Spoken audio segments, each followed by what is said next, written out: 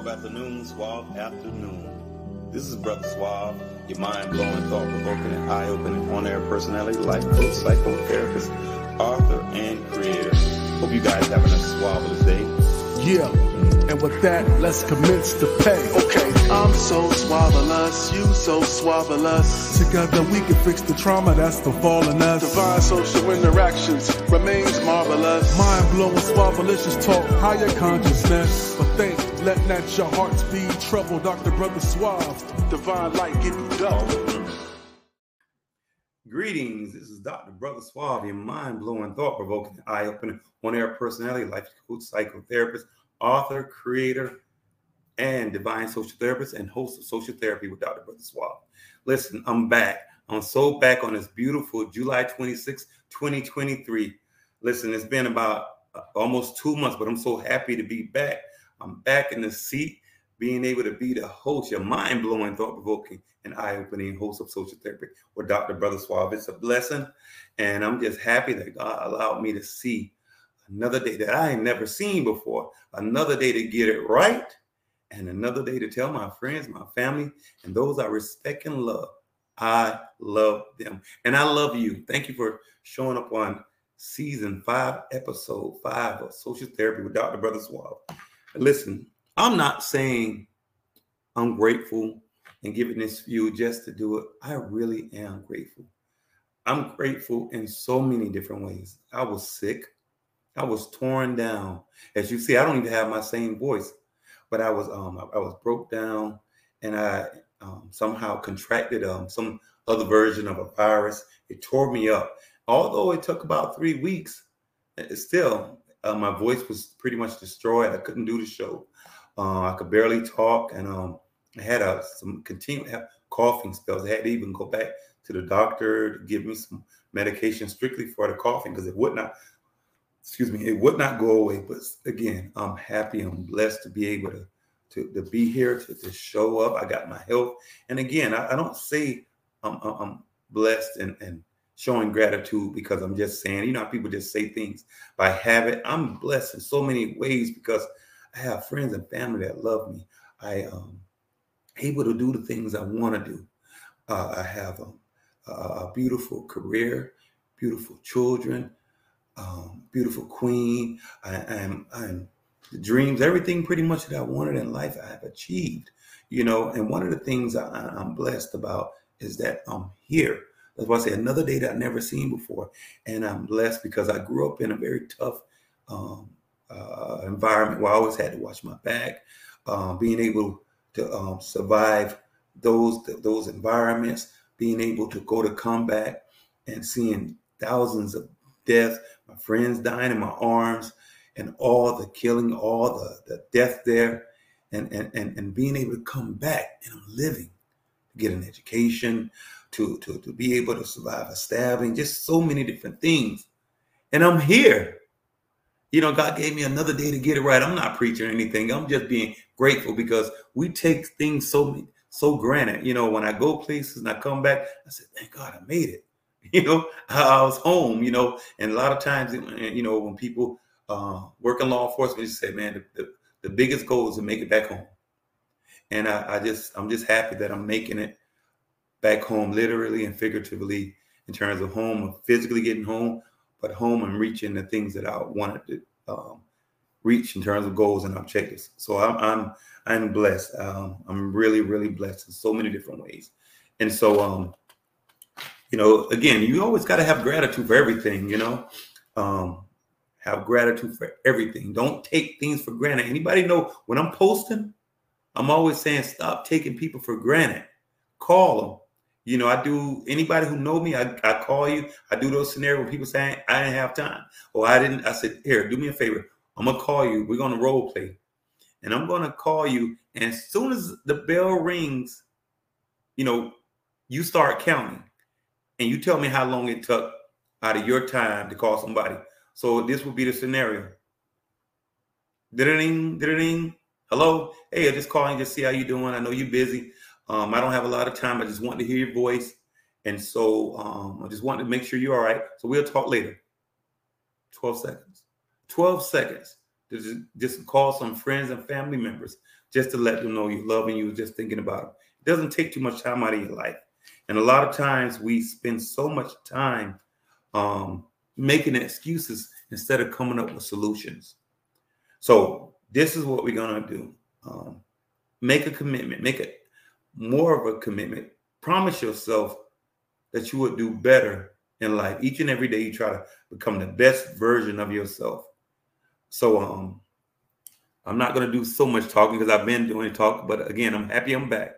So I'm going to be having, I almost forgot. I just want to give special shout outs, some birthday shout outs to my son, which is was on July 17th. My queen, hers was on the 20th.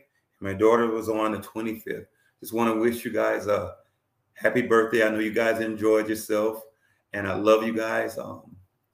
And I continue to just be grateful for the blessing of seeing yourself see another year that you would never seen before, and always appreciate that. So again, tonight we're going to be having some mind-blowing, thought-provoking experience with my very special guest, Mr. Kingsley Grant.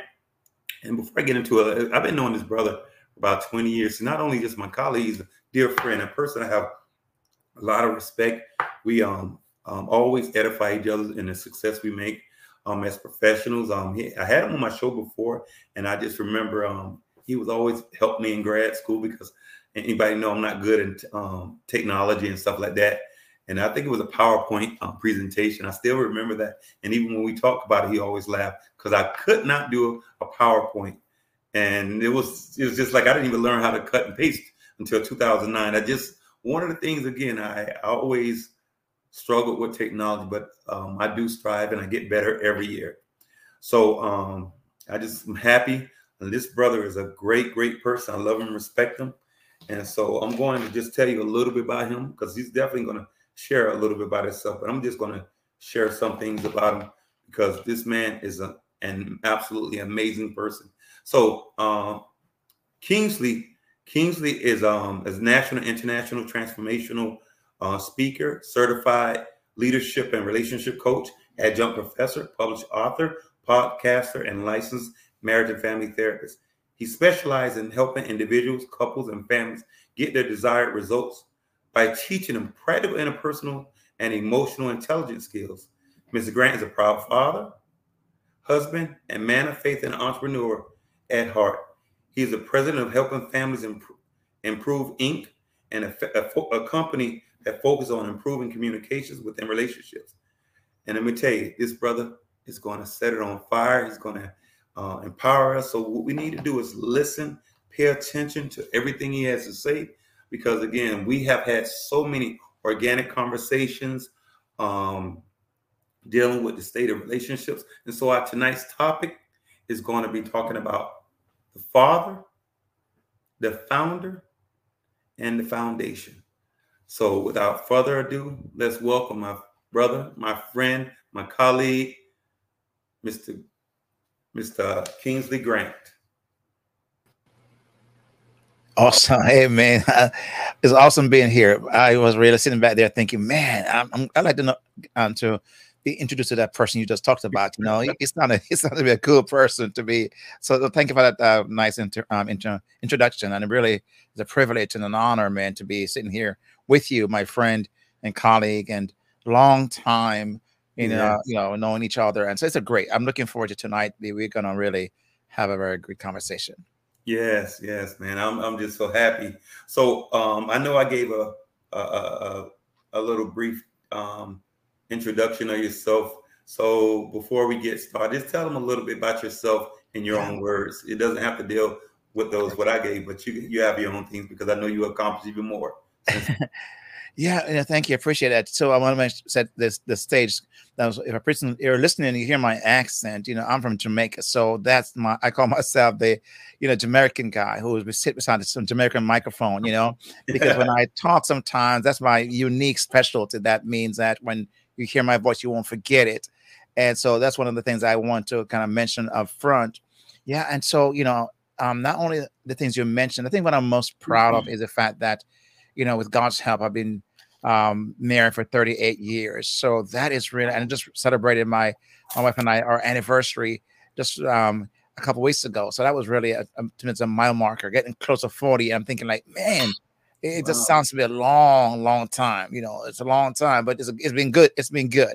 To adult kids who still want to talk to us, still want to be in our lives. So that's a good thing as well too. Like you mentioned about your son and your daughter, it's so many parents don't have a relationship anymore with their children for one reason or the other. We're not here to point fingers or to throw shade. It's just what it is, right? Yes. But so thank God that we have to have that. And so, and for me, a big component of my life, we mentioned earlier, my faith. Truly, that's one of the most the anchor, the thing that informs me and helps me to make decisions and how to plan things and strategize. And that's a very important part. And those who know me, and you know that as well too. It's a very big component of my life. So I just wanted to add those pieces. Yes, that's the thing.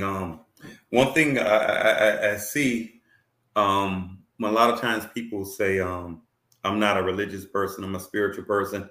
But, you know, I try not to get so caught up on what particular religious philosophy and how spiritual are, but a foundation is so important.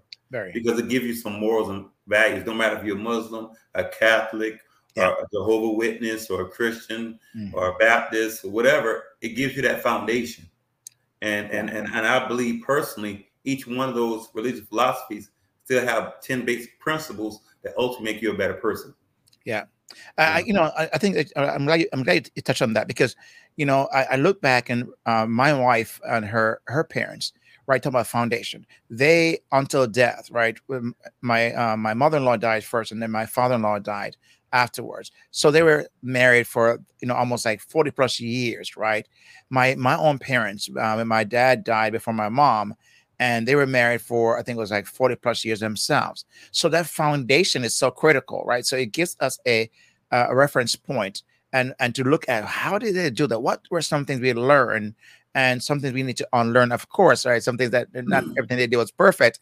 So that's a foundational piece. Also, for me, was to have a community that really helped me to drive this foundation and so my beliefs and just the things that my compass, you know, my morals, my mores per se, to allow me to have anchors, because we all need to have anchor points because storm's going to come, you know, life's we're going to get shaken by some things, and the foundation determines how much we stand. If the foundation is not firm when that storm comes, you know, in 2008 when I had an open heart surgery, that was a storm in my life, right? A storm in our lives, and here we were. And so if we never had a foundation to hold on to, I don't know how we could have made it through that. You know, so foundation is so critical for the things we're talking about today.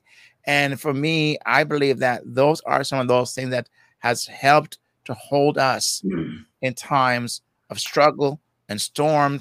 And when that wind comes, man, it really what keeps us anchored. So that's a very good point you're making about the foundation. Yes. And again, our topic is dealing with the father, the founder, and the foundation. And so again, you know, everything I do from a social, spiritual, and clinical perspective. So I'm just going to just have, how you doing, Brother Chad? So the father, I'm going to not even go spiritual. I'm going to say the father is just something that creates everything. And then they're the founder of civilization. And they create a foundation for us. And so the foundation helps us know where it comes from and its purpose. So when we look at like mores, generational value systems, and I see so many people don't have that father, meaning understanding that father, that foundation, and try to keep things in perspective. Because what happens is, you say the anchor, when things get bad, it determines how you stand. And what I realized that when I look at what's going on in society, it could be our age, it could be younger, it could be generation after us, but I'm looking at, it seems like so many people don't have a foundation, and you can hear it in their voices. You can hear when they don't have any respect for a foundation. They don't have respect for a founder. They don't have respect for father, both spiritually and socially. And so you can hear how people, they lack respect. They don't understand boundaries, and they just say any and everything. How you doing, Brother Wally? They say anything, and I see the value system has been lost. And sometimes with all this information, for the life of me, I don't understand why we at this state, because we have access to a lot of information that I know we didn't have in the 70s and 80s when I was in school. You know, even think about it, even when you and I was in grad school, they didn't teach us so much on trauma. We had to learn that as professionals. Think about it, they put a lot of emphasis on. So, but now, so it's so much access, and I just don't think we should be in this place now. And I see a lot of people struggling and trying to make a connection with a spiritual father, but don't even connect with a natural father. And that's such a very important point you're making, because I think that is so critical. Again, going back to even my own relationship, you know, my father, who we grew up in a home. Thank God we had a home that was very intact, and so we had our father there. And even though my dad didn't show the affectionate side, he was more that old school kind of sturdy kind of man who don't cry, men don't get huggy and all that stuff. You got to be tough, and that masculinity, and it's not like he was somehow trying to prove a point. It's just his era he grew up in. That's what it was like. So what happened though, but having him there was something about the father that even my mom, she was, as much as she loved us, but that voice of a father that speaks into the life, especially of a boy, but even a girl, she needs that father side as well, because she has some masculinity in her. We all have a combination, right? And so having the father, when he steps up, it's a whole different story. It is. Like it brings, it's like, this is dad showing up, and you stand ready because, it's that respect idea. And he didn't gonna put up with anything but that. So that father figure, just to have him there, shaped the way that we think about authority, and we think about the elder and honor and respect. All those things, I believe, a father imprinted on our hearts, and it's such a very important part. And I'm so sorry for people, and it's not their fault, but some people who never had that. We can see how it's playing out in our society today, unfortunately. Yeah, and the thing is, you see how we're looking at one another.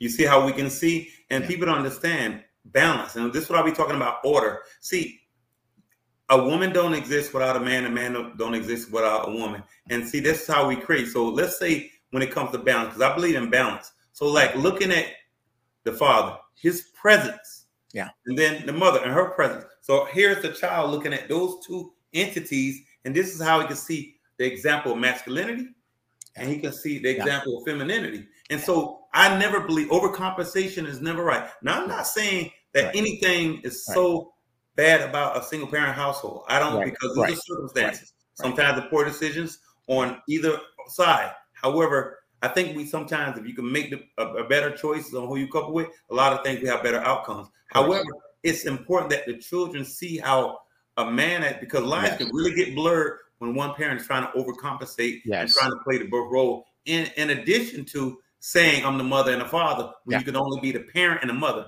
and you can only be the parent and the father. You can't be both, because it's just. And this is what, even now, the lives are being so blurred. And we have to understand how balance is so important. It's so important. That's why I say, when guys, we get frustrated in terms of our relationships, we never say we don't need a woman. Because I know I do. But women sometimes, and so when we try to talk to them and give them some constructive criticism, it's the guards are up. And trust me, ladies, we love you guys.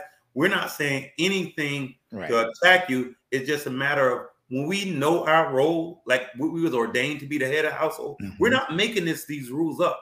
These are God's rules about head of the household, and in almost every area. I'm not for sure what particular, I don't know if it came out of Ephesians or something like that, saying, man is the head of the household, as Christ is, and you should be not submissive, but to every part of a man. But so, and I'm not sitting there saying having a control and a dictator and a person is abusive. Of course not. But understand the order. And so when so many ladies, because our counterpart, they have way more education and spend more time in the church than we do. And these are the things they struggle because, and again, these are not my words saying a weaker vessel, because God knew the beginning and the end, and he knew what was going to go on. So he ordained us to be that, because this is a part of our responsibility. and we have to show that leadership role. But we're not saying being controlled. And I think sometimes when people make long-term bad decisions over and over, it makes it difficult for them to have the trust and dealing with a man, not a grown boy and adult male, but a man. And we have to be understanding and empathetic to what they have experienced. Yeah. But we have to have an honest and open dialogue with one another. And that's where I think people just, sometimes it's this, this knee-jerk reaction to something they hear, and because they have been so conditioned by the culture, and that it has an agenda, and many times it's to undo what really works, right? Because you take away the fabric of the family as it was outlined, and it should be. You weaken that, you're going to weaken the society as a whole, because that's what creates a strong community and a strong society. And so there's an undermining of that from a very long time. And this movement underfoot is to say, oh, we can do without a man. And I think I love what you said earlier, because I do believe that 100% too. Just this morning, I was in my walk and just reflecting and thinking and praying. And that thought came back to my mind where, sometimes on Father's Day, and I get it, I understand. I'm from a single parent household, and a mom would say, happy Father's Day to my mom. No, you can't. She's not a mom. She's not a father. She's a mom and a parent, not a father. And when she tries to overcompensate, it blurs the line for that child and confuses that child, because moms cannot reproduce masculinity. Only masculinity can reproduce masculinity. And you can never cut it any other way. The same idea of femininity to femininity. So the idea of saying, no, stay in your lane and be the best mom and the best parent you can be, and allow the child to be exposed to some to men who can help to deposit in him what it means to be a man. That's very important, because that's a father fabric that's been formed and shaped and being, wired into that young man that needs to happen. If we don't, we're going to lose a generation. Yes, absolutely. And you're right. I think about some of the things, my dad wasn't perfect by a long shot, but I just think about the times we would just talk about certain things in private, and a lot of things, because see, one thing about what I've learned in life, like with my clients, I used to always say, I'm just looking for the good and your strength. I don't look for the weaknesses. Yeah. I just look for the positive characteristics of you. And so I remember I would just disregard anything that was negative about them, and I create this positive thing. And I know the bad, but I would create this positive thing, because that's what it's about. Yeah. Just like when you're eating food and you have ways to getting rid of all the toxics, and you accepting the vitamins. And so I embrace all the positive characteristics in them, and made that a part of me. And so I remember he would say, because you were saying something about the bumping, not bumping of the head, but anyway, he was saying, you stay in your lane, I stay in my lane, won't have no accidents. And so I realized that it's because of overcompensating and crossing the lines and boundary crossing. Relationship between men and women are clashing because they're thinking they are men, they're thinking they are masculine, they're thinking they're the head.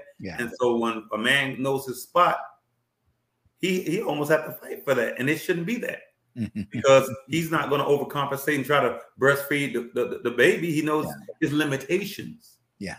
And we all have limitations, and like you say, the certain things we can't put femininity in a woman, because she can't put masculinity to a man. But the thing is, when we try to verbalize and share, it seems to be an attack, and that's just not what it is. It's our responsibility to bring things up, to keep balance and keep boundaries from being crossed. And I think we have to have that level of respect, and I think that's a big struggle in our society today, because when I talk to not grown boys and adult men, like Sheldon was saying earlier, I don't think they realize that men have some of the same conversations, same experience, same ideologies. And those seem to conflict with those grown boys and adult males with our women and their experiences with them. So they'll say, well, nobody never told me that, because you haven't heard it from a man. And then it seems like what we're talking is attack, but really we're covering, we're protecting, we're loving, you know what I'm saying? And so when we say anything like, if they happen to go somewhere and they say, well, I was all right, I say, that's not the issue. Yeah. I need to know you're safe. Yeah. Yeah. I need to know you covered. Yeah. And so that language itself is saying, hey, I care. Yes. And that should be a priority, because we make you a priority. And so our needs need to be fulfilled by just letting you know that you're okay. And I think some of the things struck, even the opening of the door. I can do it by yourself. It's not that you can't. We know that. Right. But my role as a man or a gentleman is just want to do that because it makes me feel good that I'm covering you. That has nothing to do with anything monetary. Yeah. And these are things that are important to us. Yeah, I think it's given us a chance to really live out the things that are wired in us to be a protector and a provider, right? So however that may look, just giving us a chance to say, hey, let me let you be the man here, because that's what feeds your soul, like you just said just now. Like, for example, my wife, when we go out to eat, for example, and she said, okay, let's pay it on this card, for example, whatever. And she may be the one who's carrying the card, but you know what she does? She hands me the card to pay for it. Even though she's carrying the card, she hands me the card. Why? She wants to just let me feel a sense of me being a provider in that moment. Those things is what helps to keeps us. It's like gasoline to our tank. It's like oxygen to the fire, right? So we need those things. And somehow I think when a woman hears and doesn't have the context and understand why we are wired this way and why we want to do those things and why they should give us opportunity, they hear something totally different. Yes. Control. No, they're not understanding that we are advocating for them. We are on their side. We want to see them be okay. At the end of the day, that's what we want for them. Absolutely. And the weird thing is, as I often say, it seems like we at odds, and like anything we do in terms of a masculine and leadership role is questioned, but we don't question their role as a mother and a lady. And so it's like, it's just, and these are small things that I see in couples with clients coming in. Like, the funny thing is, like, she'll say, well, every time I turn around, he's buying a pair of Jordans. Well, we know guys like feet, like rims on cars and sneakers. We may not worry about the nice clothes, but we love our sneakers and our rims. Now watch this. But if you go to our counterparts, they have a million shoes, a million dresses, and it has never been worn before, but they don't understand, that the corpus callosum of their brains and their double standards and their subjective way of thinking, they can see us, but they can't see themselves. It's like, if you happen to say, and of course I'm not going to be using any profanity, but let's say they called you in a relationship, they called you the N-word, a very derogatory word, and then you retaliate and called them a B. Oh my God, how dare you call me that? Wait, did you hear what you just called me? Not being mindful of the actions. And sometimes we waste, like, this is a very key point. Cassie Dale, she said, people like to argue for nothing. And this, again, these are simple things we don't even need to argue about. Yeah. Your role as a wife or a woman, and his role as a husband or a man. We shouldn't be fighting for that. Right. We shouldn't be fighting for this. And when we supposed to know where we at and where we stand, and if there's any type of struggling, that's what communication is all about. Yeah. I think that's where, when I mentioned earlier about, I think I love the topics that you've mentioned tonight about father, founder, foundation, because even the idea going back, even that's what's leading to the, my mind goes to the founder idea, right? The founder. When I think about that, I think about, okay, I wrote a post maybe a week or so ago, and I said, I don't own a Tesla, but if you want to give me one, I'll take it, right? So I said, I don't own a Tesla, but if I did, here's what I know. I said, I would not go to a Toyota manual to figure out how to keep that car at its optimum. I would not go to a Ford manual. Right. I wanted the founder's manual, which is the Tesla's. That's a founder who says, this is the best thing. This is the way the car operates at its maximum. These are the things you need to do to have the car to run forever, for example. Right. So I'm going to reference that. So the founder, I believe, of even marriage and relationship, my contract is God. And therefore, I want to go to the founder and say, what do you say about what makes marriage and relationships work? How we Yes. treat one another, how we Yes. respect and honor one another. I want to hear that, and I want to take that into my relationship.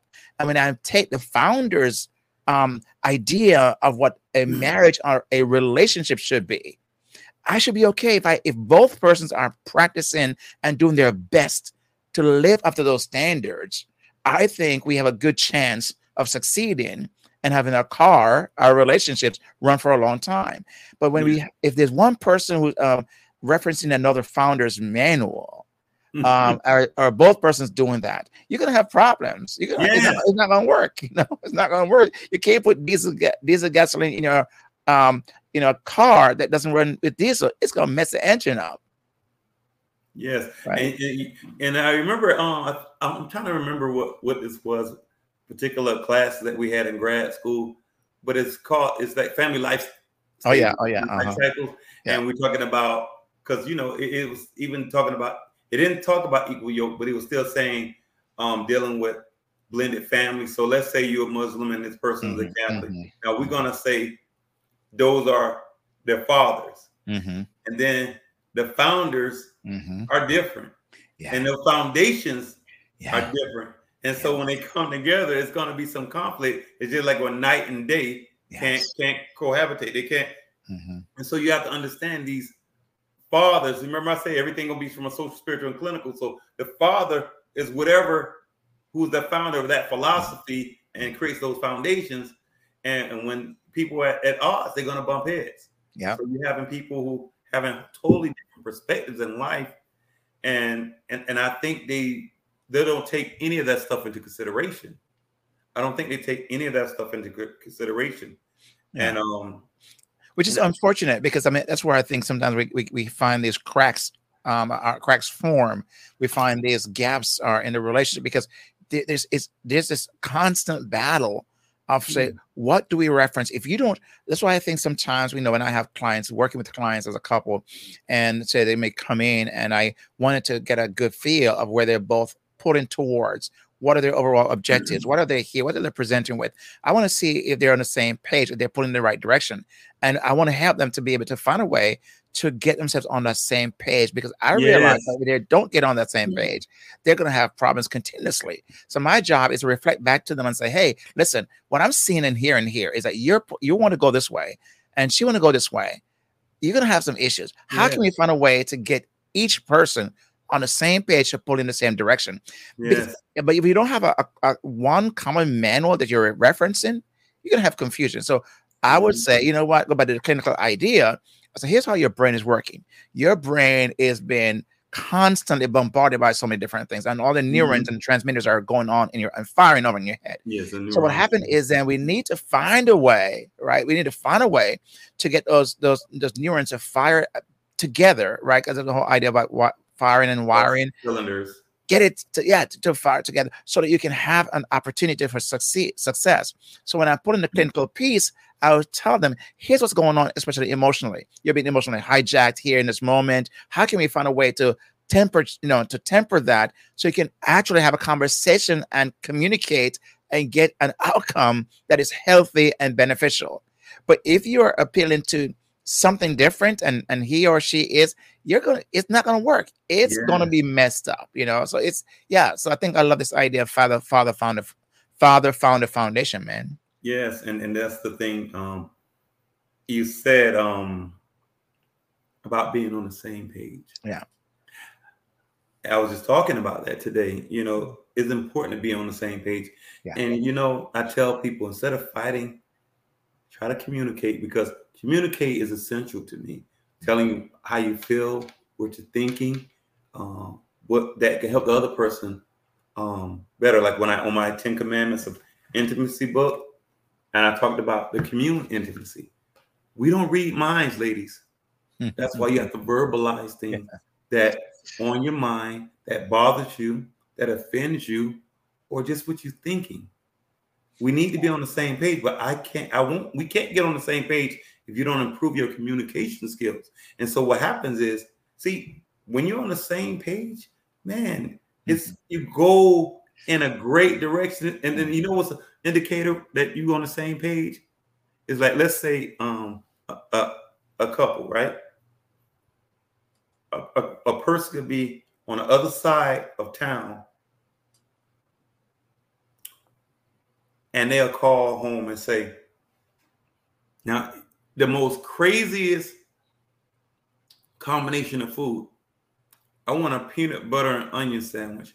And the person was saying, you know what? I was just thinking about trying something different. I'm going to cook you a peanut butter onion sandwich. And weird, but y'all was on the same page. Mm-hmm. Mm-hmm. And this example, like you say, I wanted this for dinner, and they was just making that for you dinner. Because these are the things, instead of you spending time fighting against each other, you spend time to cultivate and develop and empower that relationship. Therefore, both parties are empowered, therefore empowering the relationship. Yeah. But you got to put the energy in trying to communicate and help each other and be on the same page. Yeah. Because it's just going to be a bunch of conflict. And that's why I think it's so important. Like, you know, my wife and I, as I mentioned before, we have been together for 38 years. And, you know, it's to me, it's a great accomplishment, right? But I think I give God all the credit for that. But because I think there's something about what us is that we are on the same page in the idea of how we, you know, we don't agree all across the board in everything, right? Because how my style of raising our children was different from hers, how she grew up and what she came to the table with, when I came with the table. But we got to figure out, we figured a way, okay, how can we then take parts of what she has brought up and grew up with, and parts of what I grew up with, and combine for ourselves that works for us. So I didn't get all that I wanted as how I would see parenting should be. She didn't get all that she wanted, but we get all that we needed to raise our children together. So we were on the same page. And sometimes getting on the same page may take some work. It's going to take some, you know, recognizing that, you know, I'm not going to get all that I want, right? And you're not going to get all that you want. Yes. But my thing is always the relationship gets all that it needs. Yes. Right? And that's a key thing. So if the relationship gets all that it needs, we're going to be good. Yeah. Yeah. You know, it's funny that you said that, because sometimes in relationships, people want to feel good all the time. You're not going to feel good all the time, you know, and sometimes you have to fight past your ego. You got to fight past the struggles and get to what's important. And that is the need of the relationship. Not always the wants, but the needs. And the need is for you guys to be on the same page, to communicate and respect and love one another. But people always want the good feelings. And sometimes when, again, people come out of different backgrounds. So sometimes if you didn't have that order, that structure, that foundation, the father, the founder, and the foundation, and this other person did, sometimes it's a struggle. And I think it's best to just try your best to just pay attention to the details and look at what's working and put the ego and the pride aside. And go aside, because a lot of times, you know, you can see success. You can see its work, but you know, sometimes I'm not going to do it, even though I know it's right. I'm not going to do it anyway. And that's detrimental to a functioning relationship. And that's where I think I love the words you mentioned, the idea, our ego and our pride. I was talking to a client just recently. I said to this person, I said, hey, you know what? I hear what you're saying, but I said, I'm going to just tell you what I'm going to be honest with you. I said to this person, I said, your ego and your pride gets in the way. And the person said to me, man, you're calling me out. I said, I said, I'm here to help you, because I said, this is going to be the thing that keeps you from your best self. You got to figure a way. How do you then temper your ego and get your pride out of the way? The last time I checked, pride comes before a fall. So if your pride is going to still be there, it's going to take you down. So I said, now it prevents you from getting intimacy. It prevents you from getting a chance to get a person to get to know you and you to know them, because your pride gets in the way. And so the person, man, you called me out. I said, and I said, but it was at the end, I said, thank you for calling me out, because you know what, you're right. Accountability. Yes, and what we do, we're going to go into accountability, and also we're going to go on ego and pride. But what I'm going to do is take a quick minute for station identification, and we'll be right back with Social Therapy with Dr. Brother Suave.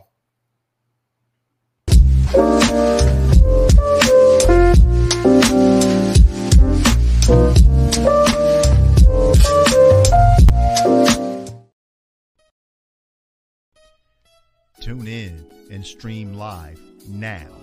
Social Therapy with Dr. Brother Suave, the podcast, is now being broadcast on NPN Voice.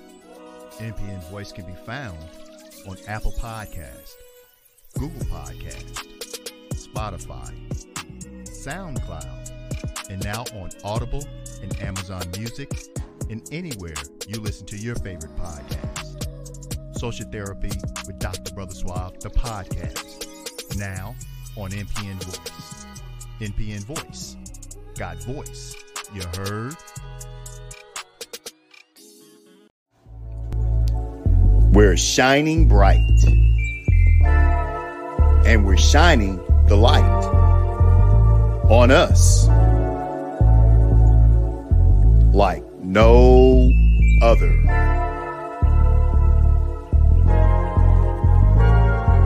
Neighborhood Planet. Our neighborhood, our world.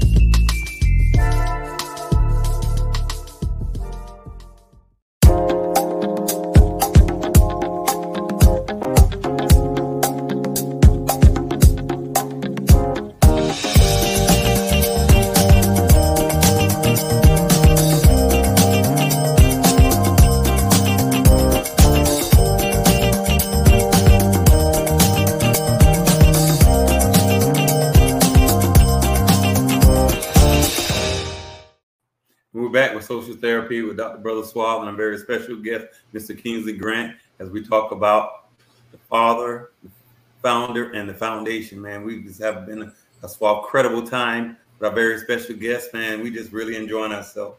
And again, when we left off, we was talking about ego and pride and the accountability I want to talk about. So what I notice is, and I tell people, y'all can quote me on this, Dr. Brother Suave would always say, never let your ego be bigger than your accomplishment. When it comes to a foundation of a relationship, your ego should not be bigger than the need of that relationship. Mm-hmm. Accountability, apologizing, respecting, and understanding our love language. A lot of times, like ladies' love language is different from our language. And I'm not speaking for all guys. I just know, if I'm going to stereotype, I think most men, respect is our love language. And I think respect is more important to us than someone saying they love us. Yeah. Because our love is actions, and the actions is showing us the respect, giving us our just due, acknowledging what we do. Because men, we're motivated by doing what's in the best interest of our families. Yeah. We would work 24 hours, 7 days a week. Yeah. We go to war for our families and leave. And all we do is take our knives, our guns, and a bottle of water to fight war for our families. Yeah. So we need that respect. We have to have that respect, and we desire that respect. That's our love language. Yeah. And if for anybody who's a guy or a man, if you feel offended by that, I apologize for speaking for you. But that's my generalization of how I know men in my space to be. Our love language is respect. Yeah. So what happens is you can't be so prideful that you can't apologize. And again, as I say, your ego should not be bigger than your accomplishments. And so you can't sit there and say, I'm not going to do this, and knowing it's detrimental to the relationships. Mm-hmm. And again, when we have these conversations, these dialogues, and these discussions, trust, this is no bashing, but I see men who know how to be men.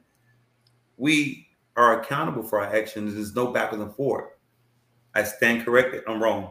Like I was listening to you with a gentleman who didn't have the self-awareness or the insight that he had this issue with pride and ego. Mm-hmm.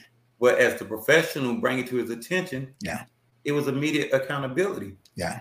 And I don't know how you see it, but my female counterpart, I don't really see that collectively in ladies when it comes to accountability. And it seems like it's a struggle. Yeah. I think where the struggle comes from in some instances, I find that it's like, don't tell me what to do. Don't try to be the boss of me. Don't try to be the that to kind of lord it over me. And this is the mentality sometimes that they may have been handed from some place where somebody who's been hurt or has experiences that have caused them to pass that on. Where I think sometimes where some women struggle with this, because when they feel like if they respect or to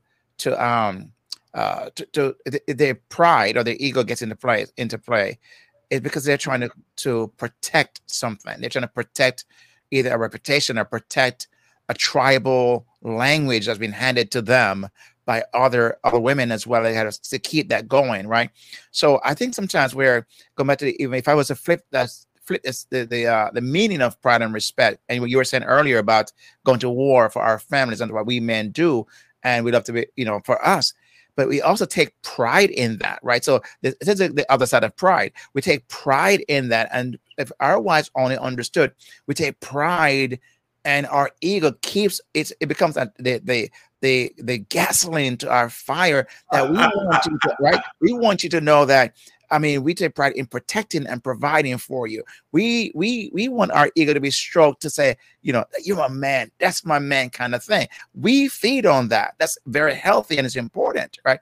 So I think what happened is sometimes they don't see that and they think like, I don't want to feed his ego. I don't want to get his head too big. But no, get it big because we're going to protect. We're going to use it for your own protection. So get it big as you want to. Get it as big as you want to because you're going to be the recipient of that. Yes, and I think to be honest with you, I think it's collectively because I see more poor choices than good choices. I think their assessment when it comes to the male counterpart, I don't think they make really good decisions and assessments to see if this is a responsible, driven person who's, like I put in the book, responsible, reliable, reasonable.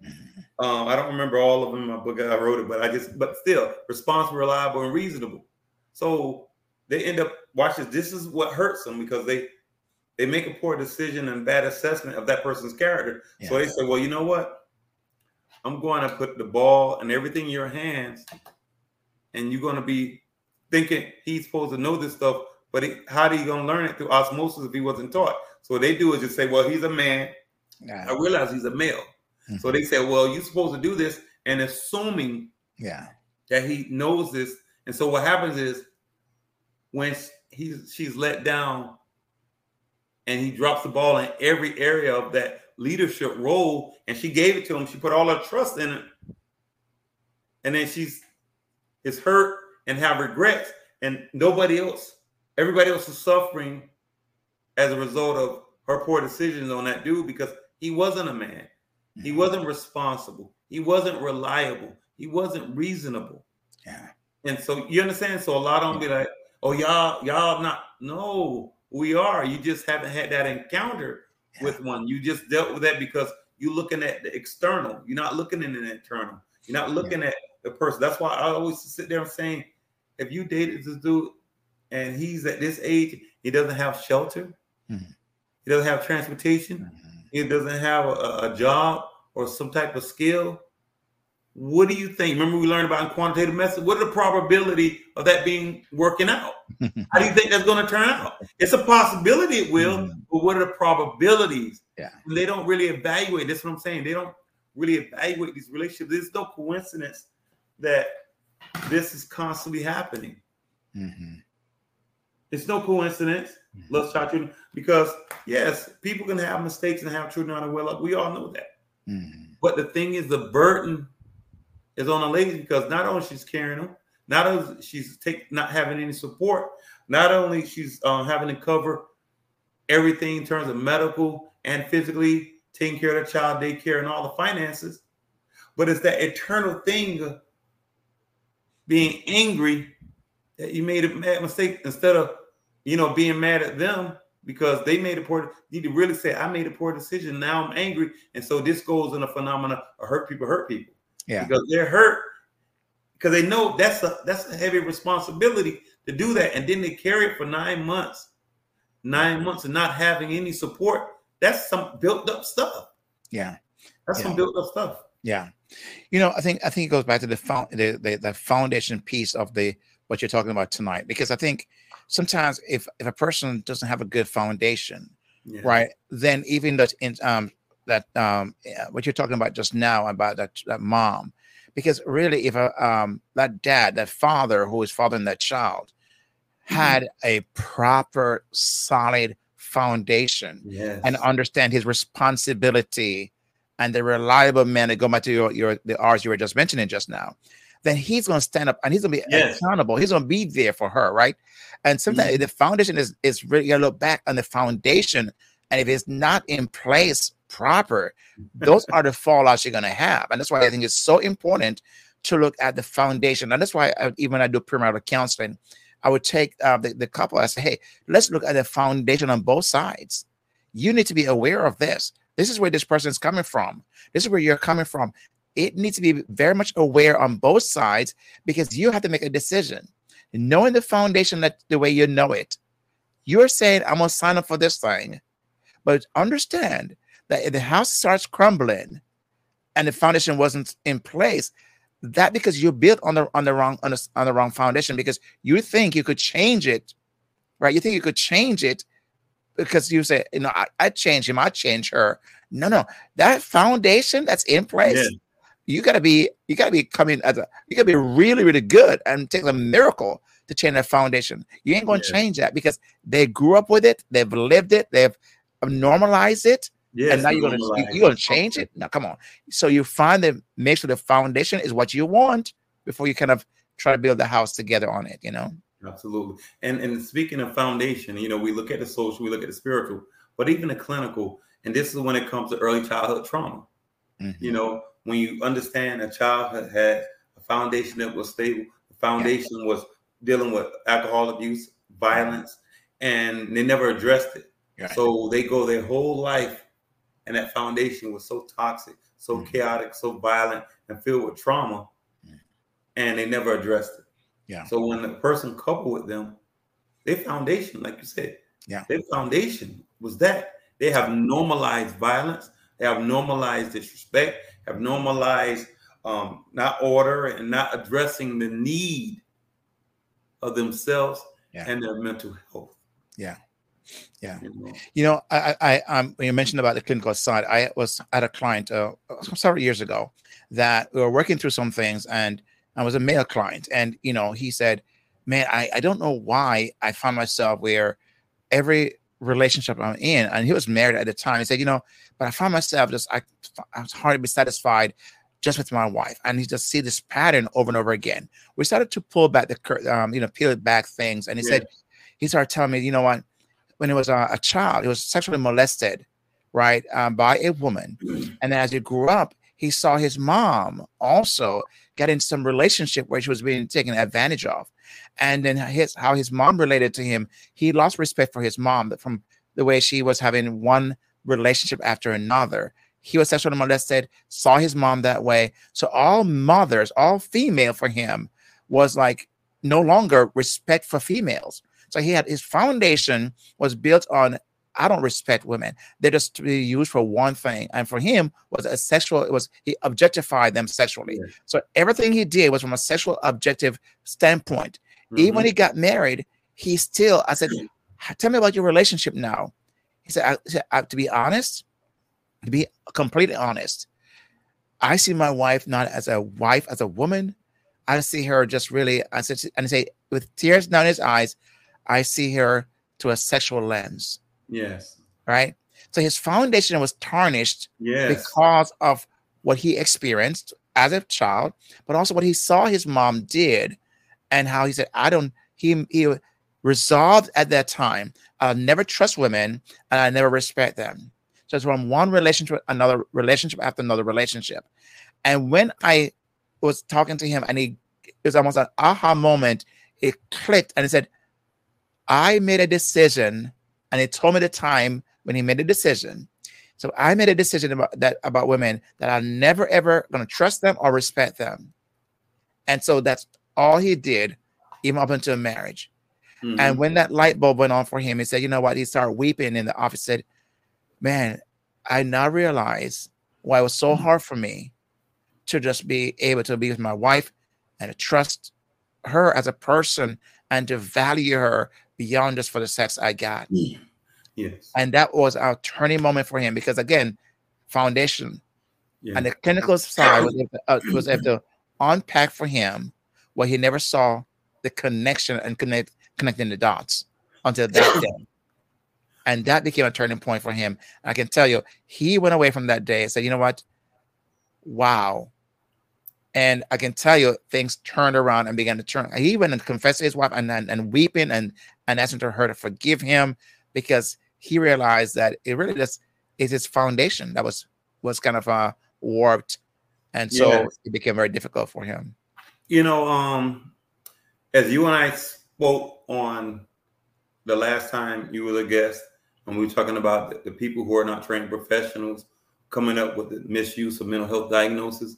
And this is why it's so important, ladies and gentlemen, to go to professionals. Now, I know podcasting, I know we have a lot of novices out there who learn and get information through social media and reading through certain things, different platforms. You guys, excuse me, kudos to you, do a great job.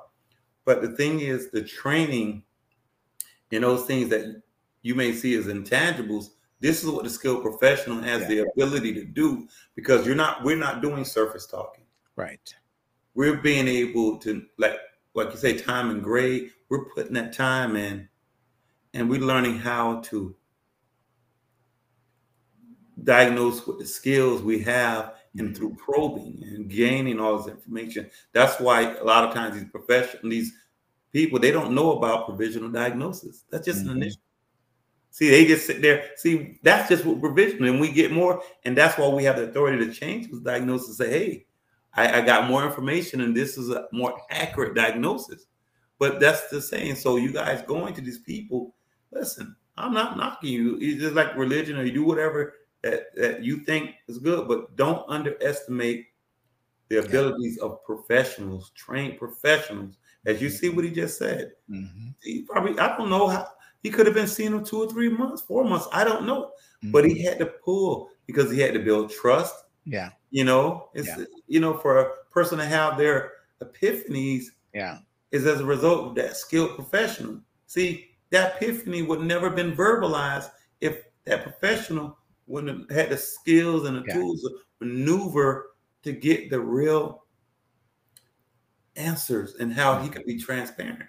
It's just like I think about one of my patients. He had got diagnosed by a person, a psychiatrist, and he diagnosed him for this. But you know how sometimes they do them quick assessments. They get paid a lot of. I'm not knocking psychiatrists. I'm just saying they get paid a lot of money. But I don't know if they do, but I'm not knocking them because they get so good and they just don't put the time. Yeah. But nevertheless, this case meant a lot to me, and I put a lot of time in it, and I respected him, and I talked to him. I wasn't doing anything about what he was there for. I just was building rapport. Yeah. Talking about the Dolphins and stuff like that, just building rapport. Well, to make a long story short, found out he did something fatal to his family at 5 years old. Not giving a real age, but that significantly impacted him and his perception of life through that early childhood trauma. Yeah. So therefore, that person gave a completely wrong diagnosis because he didn't even know this person killed their family member. See what I'm saying? Because they didn't take the time to pull that information. So I'm telling you, it's vital. It's very vital to pull this information and get out.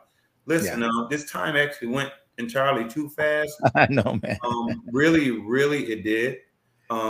So what I want you to do, because listen, you guys know Kingsley is absolutely amazing. We graduated together in grad school. He was one of the best students out there. I think we was only 2 guys in a program. Yeah, it's more female-dominated field, it's a right? Female-saturated profession. But the bottom line is we change lives. And so tell them how they can contact you. Make sure you tell them about the services, of course, and your podcast and how they can contact you if they happen to need you, and let them know what state and what city you're in. Of course. No, thank you so much for this opportunity. I appreciate it very much. So mine is very simple. So at Kingsley Grant and all social media, at Kingsley Grant at all social media platform. And my website is kingsleygrant.com. So it's very simple. This is my name, kingsleygrant.com. My podcast is Happier Marriage Secrets Podcast. So if you go on any podcast platform, you can see my podcast, and you can have a number of 60 shows already under that topic of relationship and marriages and what makes marriages. My mission is to eradicate unhappiness from marriages. So you will hear a lot of those topics there. My YouTube channel, just Kingsley Grant. I cover a lot of topics there in my shorts and my full videos. So you can go there and just consume as much as you want to. And all the contact information is right there on my website. And also, when you listen to my podcast or my YouTube, it'll tell you how to contact me. So thank you so much for the opportunity to share that as well. Yes. Listen, hope you guys enjoyed it. Make sure you tell your friends, your family members, your associates to join us every Wednesday at 8:30 on NPN TV on Social Therapy with Dr. Brother Suave. It's we cover a lot of different topics. And for myself, if you're interested in some trauma coaching, some relationship coaching, go to my website, brothersuave.com. You have different services, products, and everything. But thank you, Kingsley. Thank you. I appreciate you, man. I love you. Likewise, you're an amazing brother. And listen, just remember, great minds reach great places. I love you. I mean it. Bye-bye.